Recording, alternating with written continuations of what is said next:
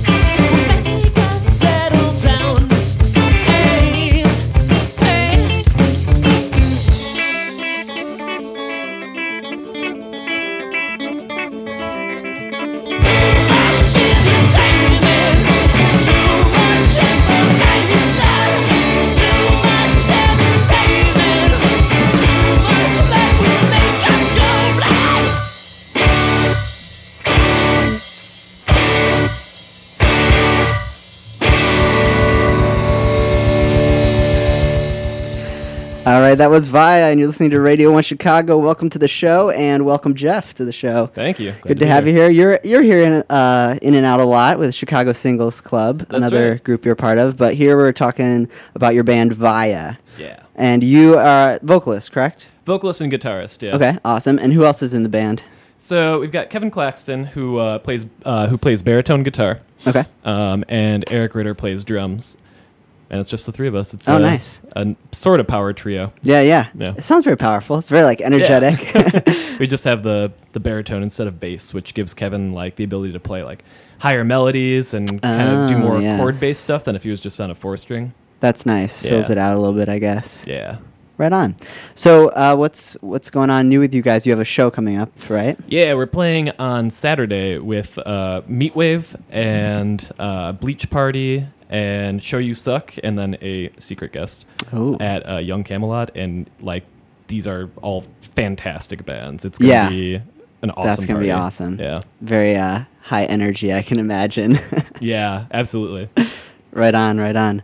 And you guys have music online. Where can people find that? At Bandcamp? Yeah, viachicago.bandcamp.com. We've got an LP up and our EP that we released in May, and then we're actually working on a follow-up to it, which should be out, we're hoping, before the end of the year. Okay, right on. So that's pretty. How many songs was the last EP? Just 4. We've been trying to be a little more like agile with our releases because it took us so long to get our LP out that we wanted to be able to do smaller releases, 4 songs at a time, 4 or 5 songs, but be able to get them out quicker and be able to like change direction faster. Right. So like instead of having one big cohesive LP, we can have these little EPs that we can experiment a little bit more on because, say I don't know, if we can't like figure out how to stretch it out into 10, 12 songs, it doesn't matter. We can just got 4 or 5. That's good. That seems like a pretty quick turnaround too. If you just released that one in May and then you're coming up on your second one here. Totally. And part of the reason that we're able to release stuff so easily is that I do all the recording in our in the Chicago Singles Club studio. So we can just like set up some mics and we're ready to go. We don't have to great. Yeah. schedule anything or like make sure everything is perfect. We can just crank them out. That's awesome. How long have you been doing like recording stuff? For a long time. I started back when I was in like high school and just had a little Tascam 4-track and would record my friends' bands or my own bands. And, I went to music school when I was in college, and part of that was recording, so I kind of honed my skills there. And then after doing Chicago Singles Club for, I think we've done 29 sessions now. Wow, you have? Yeah. It's been a little over 2 years, maybe 2.5 years of recording a band a month. So that has got that's really sharpened my skills up, and that's been a huge benefit of doing Chicago Singles Club. I bet. And I want to focus on Via, but real quick, to give people a little explanation of what Chicago Singles Club is, if they haven't heard before. Yeah, so Chicago Singles Club, every month we find a different local band, record 2 songs by them. Oftentimes they're like new songs or songs they don't have recorded. Record 2 songs, do a video interview with them, and release it all online. And then we host monthly shows every 4th Friday at Cole's that feature 99% local bands. I think we've had 1 or 2 out-of-towners, but they snuck in there somehow. Yeah. They disguised themselves. Yeah. But yeah, so it's our way of kind of giving back to the community, the rock community, and kind of creating this more unity. Like a lot of bands have found out about each other or become friends with each other through Chicago Singles Club shows. And that's cool. Following the website. That's great. And I assume Via is kind of in that Absolutely. group as well as your show with Meatwave and all them. So. Yeah, exactly. And I've found some of my favorite bands, just doing research for who we're going to pick next. So some of our best band friends are from Chicago Singles Club sessions. That's awesome. Yeah. What are some other of your top like Chicago local bands? Just some shout outs here. That is really tough. In terms of like bands that Via likes to play with, like we love Oshwa. We loved Geronimo, but they split up, which is too bad. Foul Tip is another one of our favorites. It's tough to say because there's so many good ones. Yeah, there's a lot. We're all about promoting that, so that's why I wanted to ask you. Throw some names out there, People Absolutely. can go Google later. Yeah. Or maybe we'll play some later. Who knows? Yeah. How long have you guys been around Via? So we've been playing together as a band for a long time, maybe like 5 years or more. Yeah. We used to play under the name Dick Wolf, named after the executive producer of Law & Order. Nice. The name like you see right at the end of the episode. It just like with the final is burned in your mind. Yeah.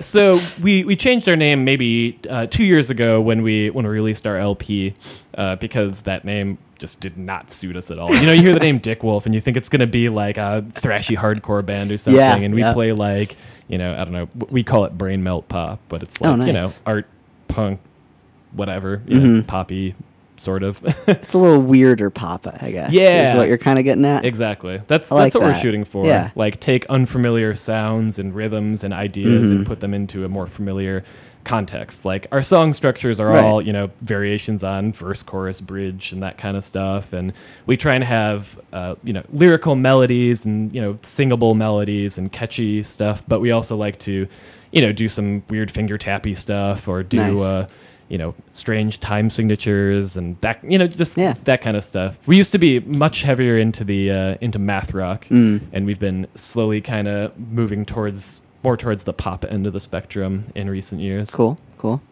What is there anything specific that prompted that shift, or just kind of like that's just a natural like kind of your interests? I think it was kind of a natural progression because the whole math rock scene is like a very specific scene, but there's so much other music we listen to. We all actually have pretty diverse tastes. Like Eric is super into classic rock, and like he was on a Peter Gabriel kick for a really long time, like that kind of stuff. And Kevin and I listen to a lot of hip hop. We all listen to like funk, and I went through a big like Afrobeat phase. Where nice. Like, and we incorporate elements from all that kind of stuff into it. And so it was just kind of like, as we started getting comfortable doing stuff with all these more diverse influences, the whole math rock thing kind of, just got, put into a smaller part of our sound.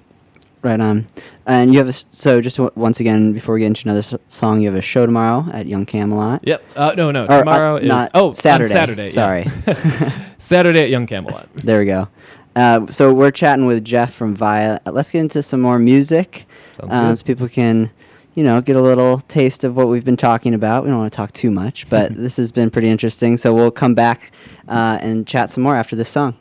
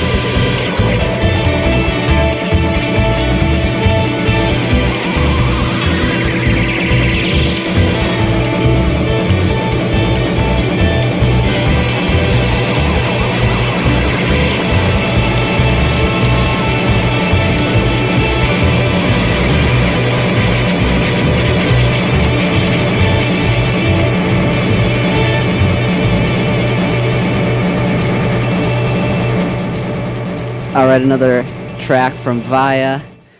Jeff, what's that one called? That one is called Static.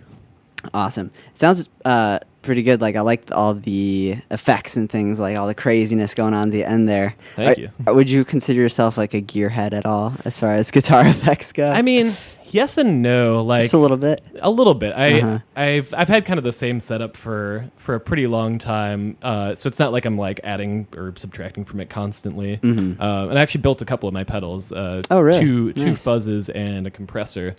But yeah, a lot of that what you heard is like messing with a delay pedal and using that to create those like kind of weird swells and all that kind of stuff. Yeah, it's fun to be able to do that in the studio because there's I only have two hands, so one of them is usually playing guitar and the other one sometimes is playing keyboard. But that's as much as I can do. That's still pretty good. Yeah, thank you. Two instruments at once. I mean, respectable. Yeah, I ripped that trick off of Ian from Battles, which is a band that we all love. Yeah. But yeah, it's nice to be able to do those like studio flourishes. And I was talking to you while the song was playing. I forgot that even had vocal harmonies on it because we can't do that live. But it's nice to hear it on the record. It's like the rainbow sprinkles on the ice cream cone. Yeah, exactly. That's my metaphor for the day. Love it. Does the bassist kind of experiment with different like sound effects like that too, or is that a little more straightforward? His parts are usually a little more straightforward, but his setup is actually interesting since he's playing a baritone, which is in between a bass and a guitar. He actually splits his signal into a guitar amp and a bass amp, so he's got like some weird effects on the guitar amp side of things when he's which is the higher tones and. But when he's recording, it's generally just pretty straightforward. He just rocks his parts out. Yeah, we used to call him One Take Claxton, but he he had to do a second take once in his life. No, that's pretty good. Yeah, just once. Wow, not bad. Very very efficient. Yeah.